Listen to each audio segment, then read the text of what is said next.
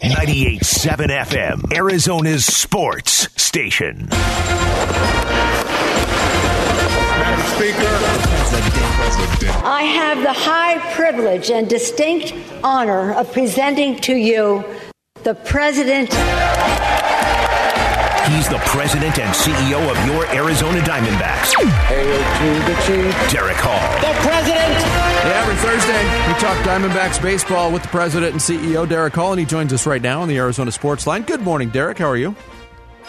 Good morning, guys. Well, I haven't checked, but I think the Phillies might still be batting right now, so I'm just doing okay. Yeah, right.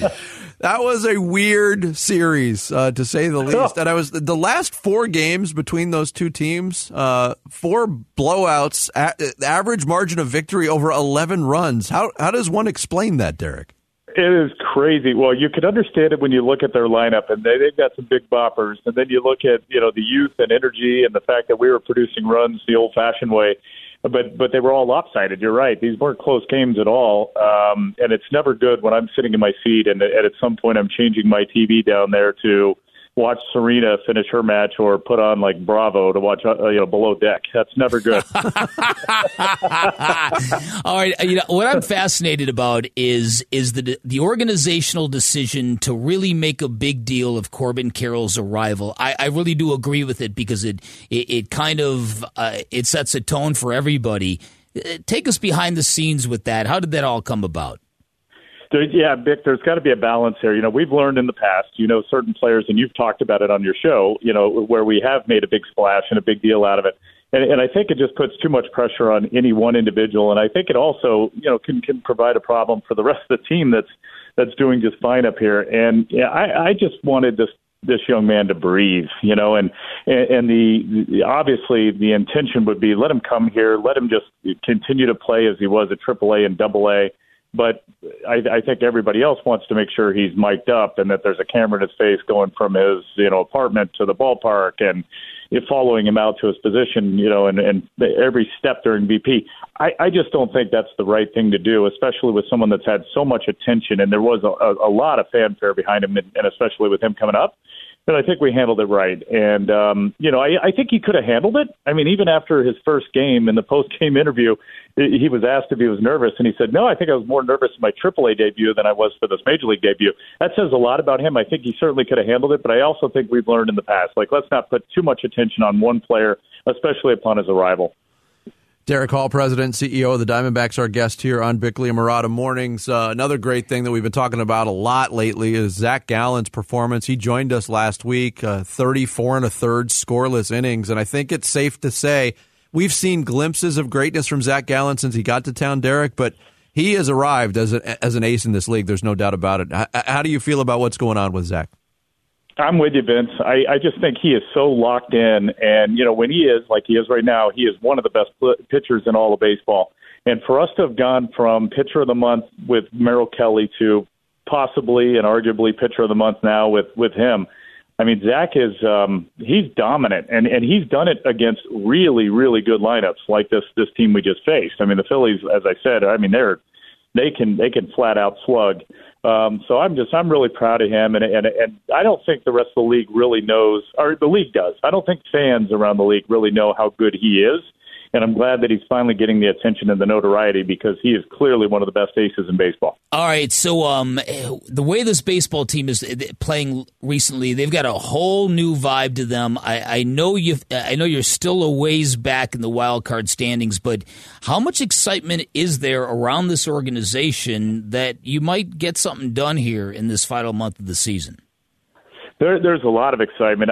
Bick, I think I keep checking myself to say, wait a minute, look at our schedule, and I think we've got perhaps the toughest schedule in baseball to finish up, and it included the Phillies. So for us to take that series and for us to have gone to Chicago and swept the White Sox there, that bodes well. But now, we got 4 against the Brewers, and then we have the Padres, and then we go to Colorado, which anything can happen, and then the Dodgers for I think 9 more games, and the Padres again, and the Giants. But I do think that they're up for it. And these kids are just, and you got to call them kids. I mean, they don't care and they don't know any better. And it's really fun to see. And it's something I feel very proud of the fact that for the last couple of years with you guys, I've said, we're getting close. We're getting close. We're going to be bringing these guys up, and trust me, they're great. And it takes a lot of patience for your fans to continue to hear that and want to wait, and they're not sure what the outcome's going to be. And I think now they're seeing it, and they're really excited. And I'm not just saying that. I mean, down in the seats, to have the number of fans come up and, say, gosh, I love this team. Don't move any of these players. Keep them coming. And, when are the pitchers coming? It's so great. And that's who we need to be. That's who we are.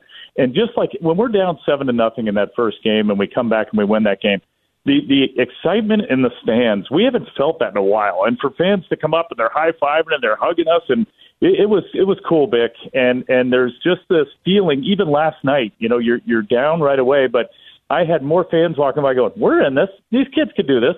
And, of course, we didn't. Last night was a completely different game, but we haven't had that in a while. And when you look at our entire season, the games that we've lost, okay, we've lost our share, right? We're 7 games under 500, but it's been by a run. It's been by 2 runs. We haven't gotten clobbered all year except for last night.